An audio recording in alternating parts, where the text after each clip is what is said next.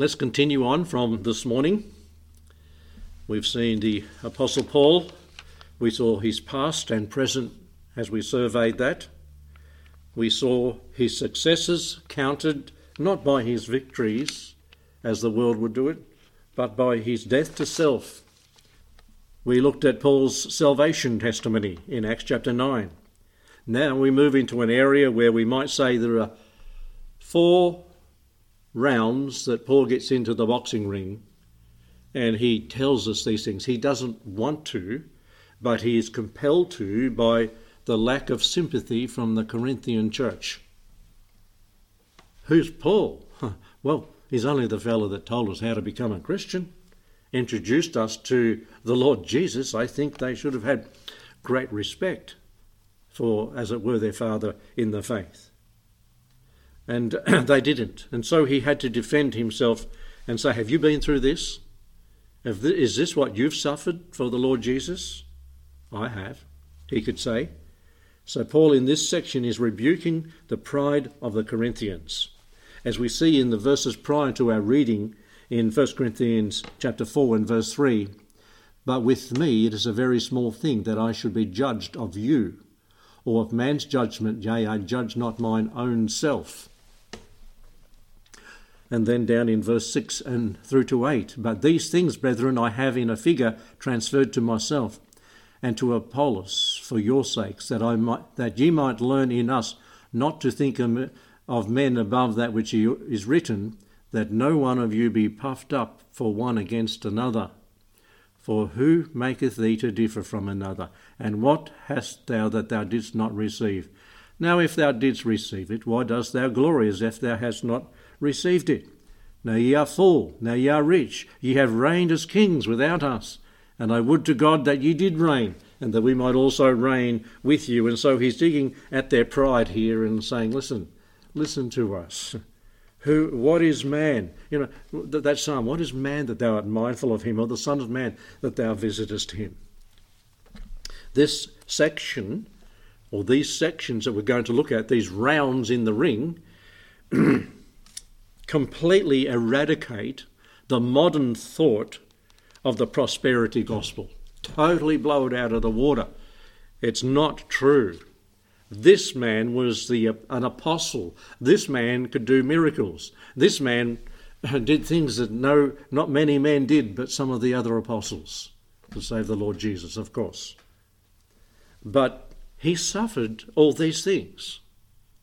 He didn't have a big building and a mega church.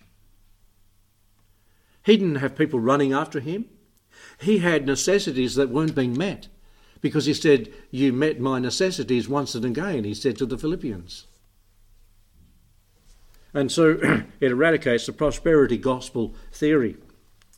This section exemplifies the truth that they that live godly shall suffer persecution.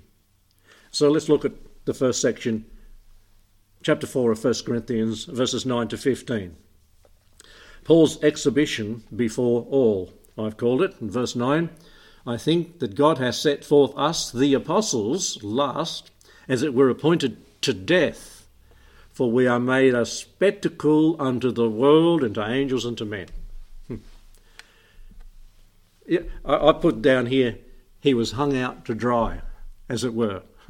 He was a spectacle, as were the other apostles who suffered some terrible things that were mentioned in a moment for their preaching the truth of the Lord. I believe the Lord Jesus warned them of this in chapter 21 of John when he was speaking to Peter, because he said to Peter, you're going to die the death of crucifixion. And then Peter said, well, what about him? And pointing to John. And he said, well, that's none of your business, Peter. This is what I'm talking to you. And so we have Paul's exhibition before all, hung out to dry, crucified, as all the apostles. He set forth us, the apostles, last. Think of it for a moment. And this is from tradition, so there is differences of opinion. Think of the apostles. Andrew, crucified on a cross laying on its side. in Achaia. James, slain with the sword. We have that's a biblical record in Acts chapter 12 in Jerusalem. John lived to a very ripe old age. He was banished to the Isle of Patmos. He got the book of Revelation as a revelation, but he did end up back at Ephesus, it's said. Before that, they'd banished him. They tried to boil him in oil, and when he popped out of the oil pot alive, they were amazed. Philip, either crucified or stoned in Africa. Bartholomew, they say he was flayed or skinned alive in Ethiopia. Thomas, he was speared to death in Syria. You see, these people were set as an example, as Paul said, a spectacle unto the world and to angels and to men. Matthew, they say he was stabbed and stoned in Persia. James, the son of Alphaeus, he was clubbed and stoned and then clubbed to death in Syria. Jude was axed to death in Persia. Simon the Zealot, crucified, and they say sawn asunder in Persia. Judas Iscariot, well, he was the crook. He hung himself, Matthew chapter 27, verse 5. Matthias, that was chosen early in the book of Acts, he was stoned and beheaded in Syria. There's some gruesome things happened to these. And Paul, beheaded in 67 AD in Rome. This is what this verse means here. A spectacle to the world. A spectacle to people that should follow after. A spectacle to us who can look back and see the history and read about these things, of these godly men who were murdered without mercy. And so we see the exhibition, as I say, hung out to dry before people. Then we see Paul's exclamations, there's three of them, in verse 10.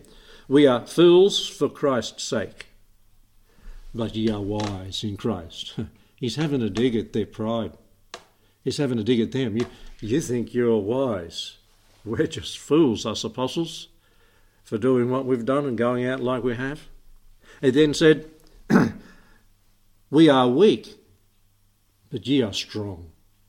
But put the Corinthians to where Paul and the other apostles were, see how strong they'd then be. You know, it's not in easy times that we see the strength of a person and the character. It's in the hard times. It's whether they throw in the towel or give up, say, I quit. And he's saying this to the Corinthians. You know, you think you're pretty good, but you're not. They had to read between the lines, as it were. Ye are strong. Ye are honourable. We are despised. You're honourable people there at Corinth. And so his exclamations to the Corinthians, he's trying to get the point across. The Christian life is not about being puffed up, being proud, how important I am. And it's not all about me. This generation we have, and I think they're going to learn some hard lessons through what we're going through. It's not all about me. It's about the Lord Jesus as Christians. And then we see the extremity of his circumstances in verse 11. He says, even unto this present hour we both hunger and thirst and are naked and are buffeted and have no certain dwelling place. And so I put down he's reviled. He's without food. He's without drink. He's without clothes, exposed to the elements. And it gets very cold over there. Without protection, without home, without help. The extremity of his circumstances is seen there in verse 11. And so we see then the exemplification of godliness in this man's life in the first part of verse 12. And labouring, working with our own hands. I love that. You know, every Jewish boy had to learn a trade. Every priest had to learn a trade before he could become into the office of the priesthood or into ministry. I think it's a great idea And before they could go into God's work, they learnt a trade. And often they didn't get into sort of ministry and spiritual things until they were 30. And the exemplification of godliness is seen in the Apostle Paul's life in that he laboured. He laboured. In fact, he spoke very pointedly to people that didn't work. In 2 Thessalonians chapter 3 and verse 6, we read there, "Now we command you, brethren, in the name of the Lord Jesus Christ, that ye withdraw yourselves from every brother that worketh disorderly, and not after the traditions which ye have received of us." So he's saying, don't fellowship with this guy that calls himself a Christian but's not doing what he should be doing. You say, that's pretty harsh. No. It helps that person realise how wrong they are. "For ye yourselves know how ye ought to follow us, for we behave not ourselves disorderly among you." What is it that he's coming to? Well, it tells us, "Neither did we eat any man's bread for naught, but we wrought with labour and travail night and day, that we might not be chargeable to any of you." It's saying what we found back there, labouring, working to meet his needs. There wasn't any social service system that gave you money for nothing back then. They had to labour and work, and he worked as a tent maker. We know that with others. Was it Priscilla and Aquila that had the same trade as he did? And we read on in verse 9, "Not because we have not power, but to make ourselves an example unto you to follow." He could have said, "Hey, I'm ministering spiritual things. Feed me. Give me. Meet my needs." But he didn't. He had power to do it, but he didn't. "For even when we were with you, this we commanded you, that if any would not work, neither should he eat." That would solve the problem, wouldn't it? If you didn't eat, you wouldn't live. So you had to go to work to get stuff to eat. "For we hear there are some who walk among you disorderly." Remember that the Thessalonians said, "Oh, the Lord's coming, let's sell up and let's relax. The Lord's coming." He promised to come quickly, but that doesn't mean then. It means when he comes quickly. "For we hear that there's some among you who are disorderly, working not at all, but are busybodies." They've got too much time. Idle hands find mischief. And so they become busybodies even within the church and within society. They get up to no good. They get to thinking things they shouldn't because they're not occupied, working. "Now them that are such we command and exhort by our Lord Jesus Christ, that with quietness they work and eat their own bread." That is, they work for their bread. "But ye, brethren, are not weary in well-doing. Be ye not weary in well-doing. If any man obey not our word," and he started with this and he ends with it, "by this epistle note that man, and have no company with him, that he may be ashamed. Ye count him not as an enemy, but admonish him as a brother when he is in that situation." And so Paul, yes, was a spectacle back in 1 Corinthians. He see the exhibition before all, his exclamation to Corinthians, the extremity of circumstances he faced, the exemplification of godliness in doing that which he should have done. He worked and he paid his way, and other people that ministered with him, he helped them on the way to provide bread for them. And then in the last part of verse 12 of chapter 4 and verse 13, "Labouring, working with our own hands, being reviled, we bless, being persecuted, we suffer, being defamed, we entreat. We are made as the filth of the world, and as the offscouring of all things to this day." His exploitation. He was scorned, he was reviled, yet he blessed. He was treated spitefully, he was persecuted, he suffered it. He was slandered and defamed, but he entreated.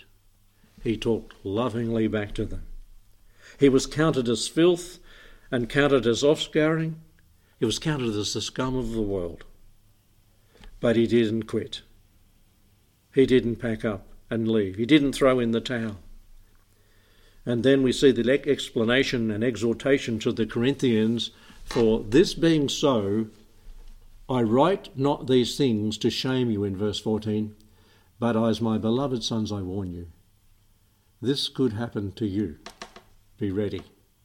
For though ye have 10,000 instructors in Christ, ye have not many fathers, for in Christ Jesus I have begotten you through the gospel. Wherefore I beseech you, be ye followers of me. And so Paul's approach is seen in verse 15, and humbly approaching them. Even though they were doing the wrong thing and saying the wrong thing and thinking the wrong thing, he humbly approached them in verse 14. I don't want to shame you, I warn you. And then Paul's application in verse 15, you've got all these people that could be instructors, but you've got one Father. I begot you through the gospel. Verse 16 is Paul's appeal to the Corinthians there. Beseech you, be you followers of me. And so Paul, a spectacle, an example to the world. That's the first round we go through where Paul is using the troubles he had to talk to these people. Then in 2 Corinthians, we go to 2 Corinthians and chapter 1 and verse 7 to 14. We see a dire situation that Paul was in. We would not, brethren, have you ignorant of our trouble that came to us in Asia, that we were pressed out of measure above strength, insomuch that we despised even of life. Moulding a man for the ministry, and in the ministry, Paul was going through trouble. Don't be ignorant. It seems that the Corinthians were ignorant, didn't want to know, didn't want to hear, shut their ears when he spoke about his troubles that come to him. We were pressed out of measure above strength, insomuch that we despaired even of life. A dire situation. Oft times you ask someone how they are. Oh, I've got a headache. Oh, I got nothing. We've even got Panadol, go with it. He didn't have those things. Look at these were for real, not something light. These were not self-inflicted wounds. Often you hear people complaining about the things that are self-inflicted, the troubles that they've got because of what they did wrong. And they moan and groan about this and the aches and the pains of that. Hey, I have a nephew that had 4 sisters. One day they had, it might have been Easter, they had a lot of chocolates. And he knocked off the sisters' chocolates.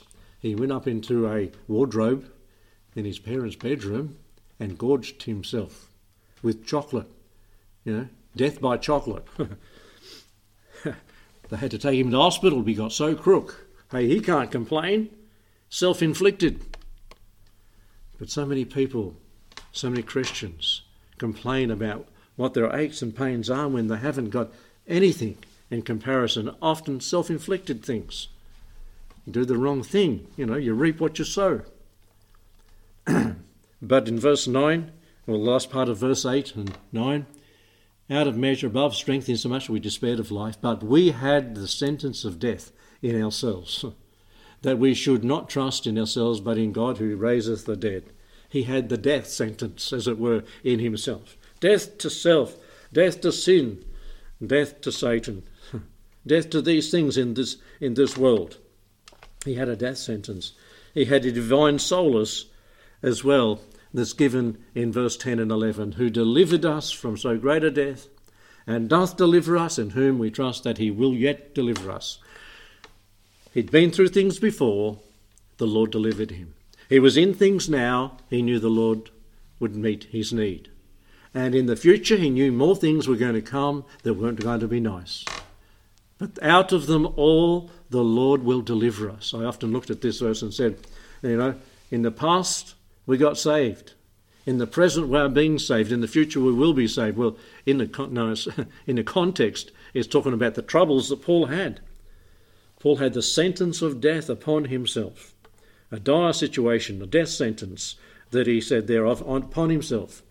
The divine solace. We can take solace in the fact that the Lord Jesus has said, I will never leave thee nor forsake thee.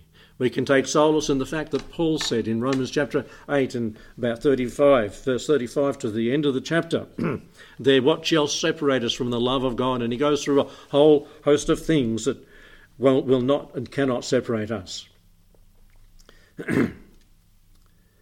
God protects, the saints pray, verse 11.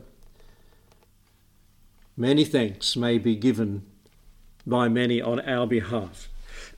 Let us pray for those in dire situations that have the death sentence, as it were, upon themselves. The decisive statements are given in verses 12 to 14. For our rejoicing is this, the testimony of our conscience, that in simplicity and godly sincerity, not in fleshly wisdom, but by the grace of God, we have had our conversation in the world, and more abundantly toward you. For we write no other things unto you than that ye have read or acknowledged, and I trust ye shall acknowledge even to the end, as also ye have acknowledged us in part. Paul was looking for their acknowledgement, the acknowledgement that he was going through troublesome times. He was their spiritual father. He did have scars to show for his life as a Christian, showing in simplicity and godly sincerity his life in his letters to these people. Paul, in simplicity, ministered to them. He didn't use highfalutin words. His speech is contemptible, they said. But he did that so that they could understand. The Lord Jesus, the Lord of glory, the eternal Son of God, when he spoke to people, he spoke in terms they understood. He didn't go and waffle on with words that people couldn't comprehend. He used the language they understood. The Bible was written in Greek, of the common language of the people of the day, not in the highfalutin words that could have been, and the language it was written for us that we might understand the word of God. And even when Paul had the sentence of death in himself, he used simplicity and sincerity to do the ministry of the Lord, even as the Lord Jesus did in his parables and his teaching the people. We go to a third round that Paul had and went through in the Lord moulding him through suffering, and this is found in 2 Corinthians and chapter 6. 2 Corinthians chapter 6, and we will finish with this one this evening, verses 1 to 10. And we won't read it, we'll go through it as we have been each portion. 2 Corinthians chapter 6. We then, as workers together with him, beseech you also that you receive not the grace of God in vain. We have received the grace of God through salvation. God's riches at Christ's expense spells grace. We've been given life eternal. Have we received that, yet we're doing nothing for the Lord? He has been so loving and benevolent toward us, yet what have we done to be showing our thankfulness back to him? And this is what Paul is saying. Have you received the grace of God in vain? Or do you just serve yourself?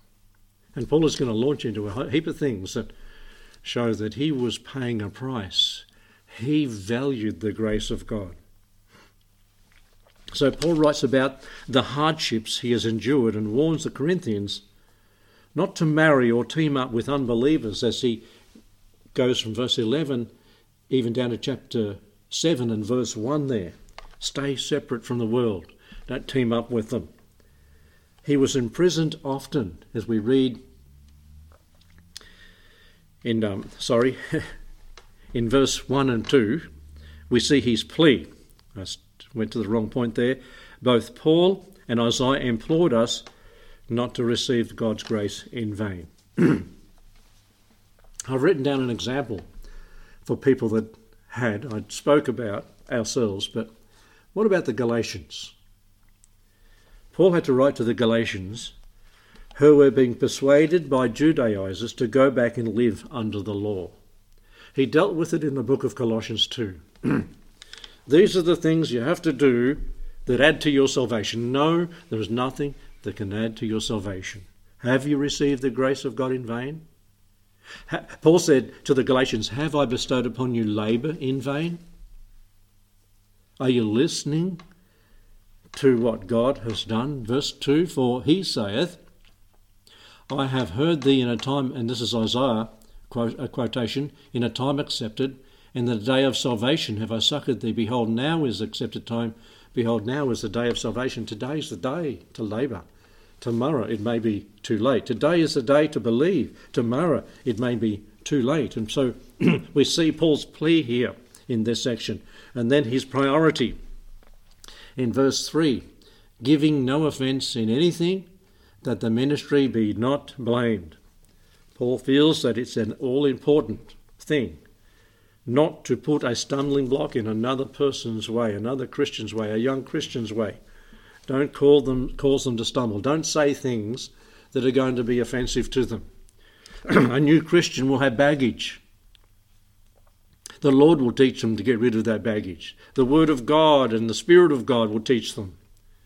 And I've heard of Christians that get all over a new Christian about this habit and that habit and drop that.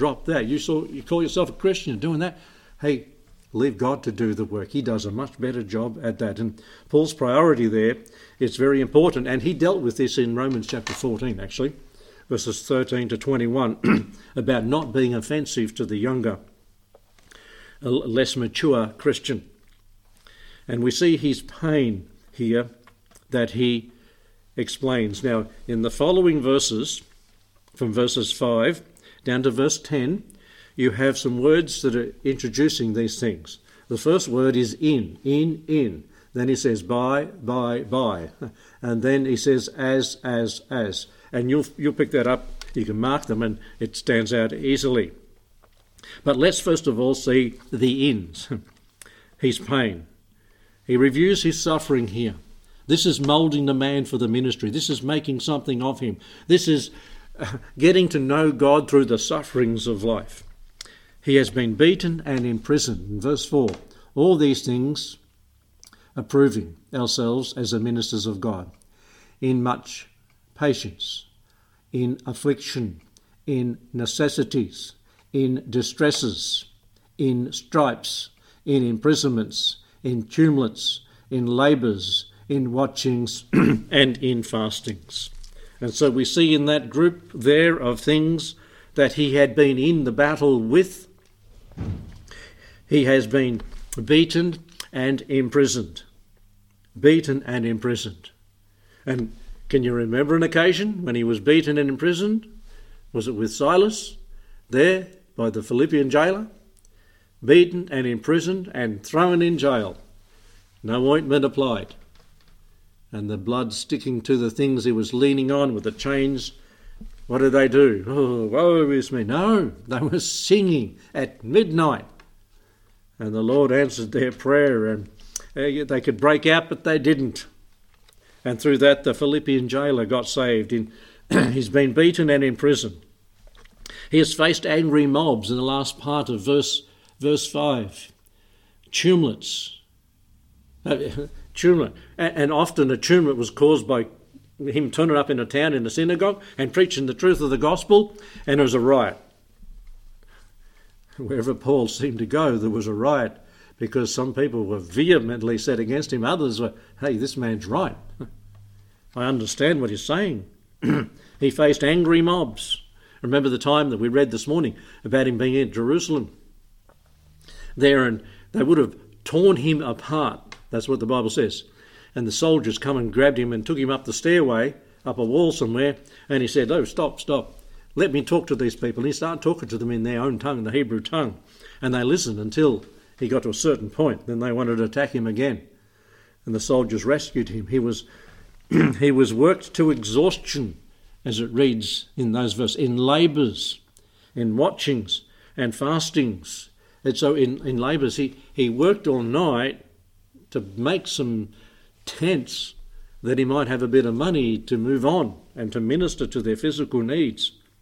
Work to exhaustion. Have you ever known that? You know, we've got an 8-hour working day. We've got a 40-hour week, or 38, I think it is now. What about back in those days? Day, sun up to sundown, and afterwards as well. He has endured sleepless nights and hunger, in verse 5, in watchings and fastings. I believe that some of the fastings, probably many of the fastings Paul was in, was not because he didn't want to eat, it's because he didn't have anything to eat. And watchings is where waking at night thinking about all the things that had happened, thinking about all the people, thinking about his persecutors, thinking about his prior acquaintances who were after him, and praying for them and praying for the churches. The burden of all the churches come upon him that he'd started in different towns. And so his pain is revealed in the word in there. And then the word by in verses 6 and 7. We see his patience by pureness, by knowledge. And you could look at the meaning of all of these words that he's explaining here. By long suffering, by kindness, by the Holy Ghost, by love unfeigned. All these bys, and then the next verse, by honour and dishonour, by evil report and good report, deceivers, by, as it goes into the next one in the middle of verse 8, by honour and dishonour, his patience. He has endured all these things through God's love and power, through God's strength, through God's grace that was given to him to endure these things. He supernaturally survived. He couldn't do this on his own.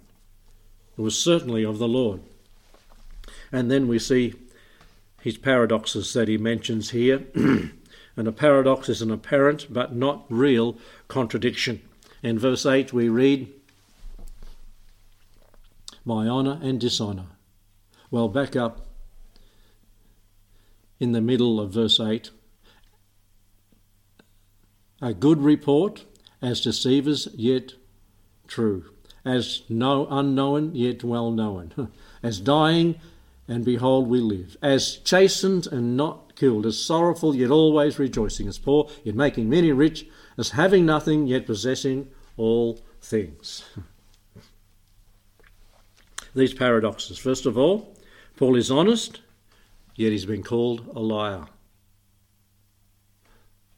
And if you're in the Christian walk or in the ministry, you'll know what that means.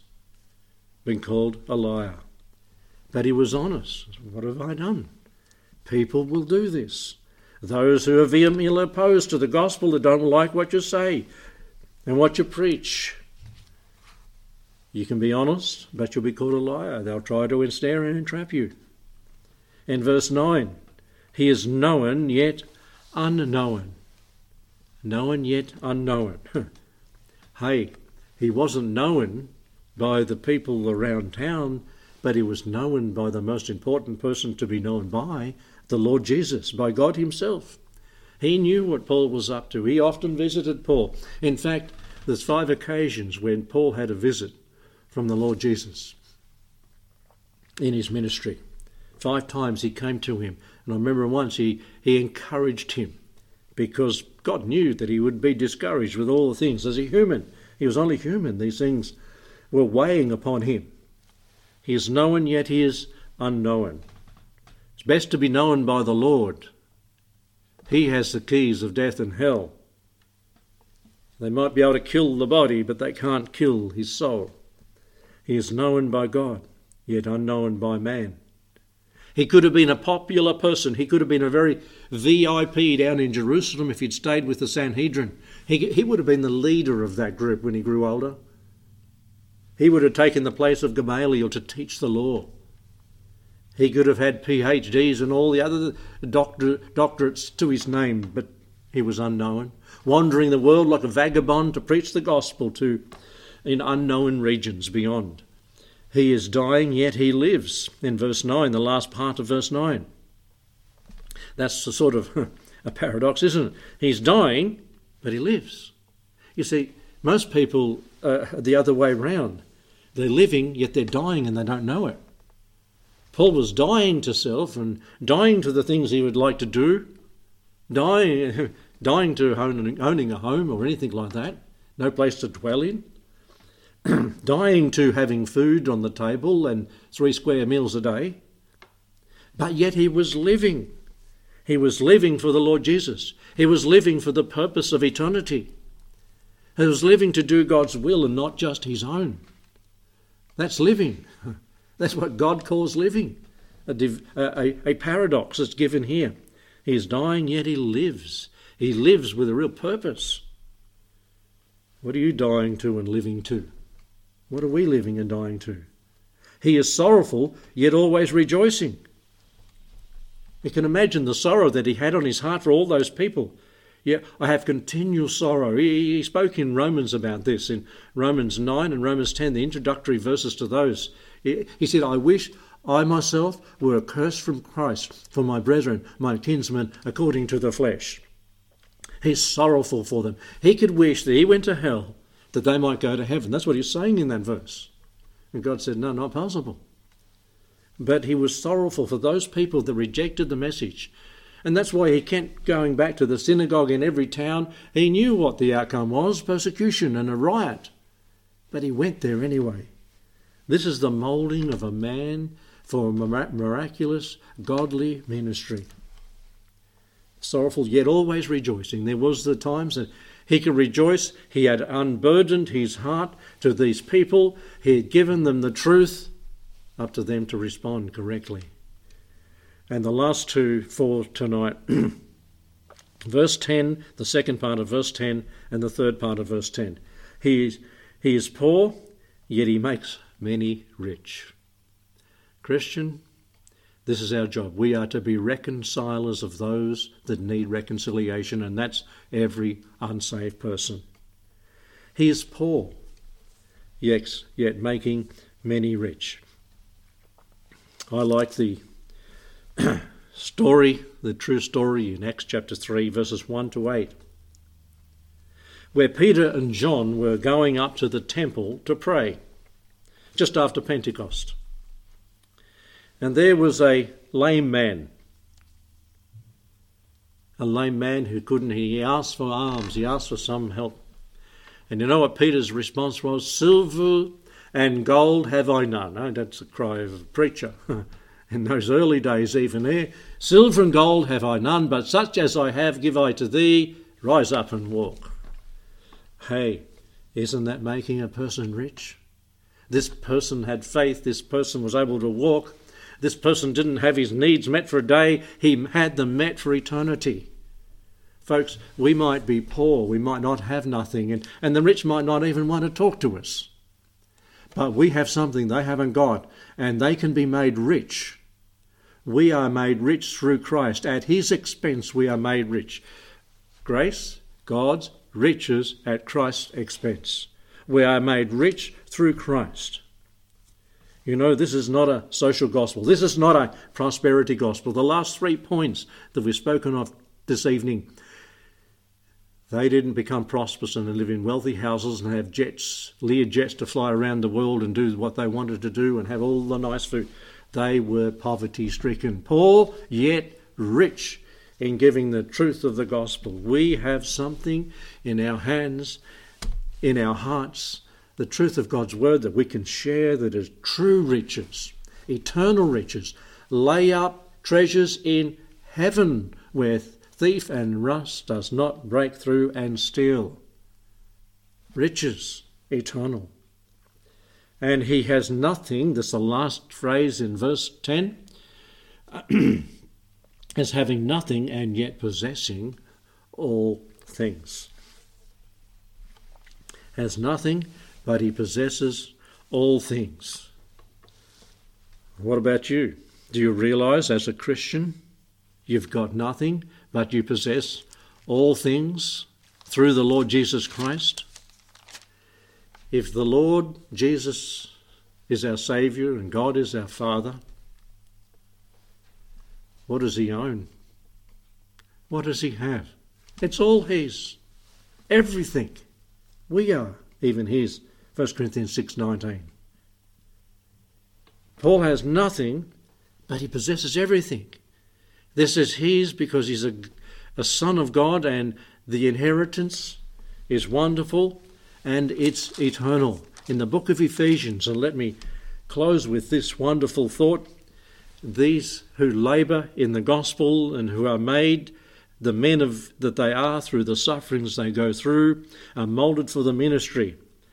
One day will be rewarded. As the apostles, the disciples asked the Lord Jesus, what are we going to get for following you? They asked that question. And you know, the Lord said tenfold if you go back into the Gospels and read that occasion. But here in Ephesians chapter 2 and verse 6 we read, and hath raised us, Christians, up together, and made us sit together in heavenly places in Christ Jesus. We're already as good as there. We're as good as being in heaven. That in the ages to come he might show the exceeding riches of his grace in his kindness toward us through Christ Jesus. For by grace are you saved through faith, not of yourself, it is a gift of God. That in the ages to come he might show. That means that we will be learning for eternity about the wonderful things that he provides for them that love him. He has nothing, but he possesses all things. You know, the unsaved person can be a multi-millionaire, billionaire, trillionaire. He is nothing. He is nothing compared to the riches in Christ Jesus. If you're listening tonight and you're not a Christian, you've got nothing. You might have a lot down here, and a lot of people lost a lot in the last few weeks, but you have nothing if you don't have the Lord Jesus. Won't you come and be saved by grace through faith? You can't do it your own way.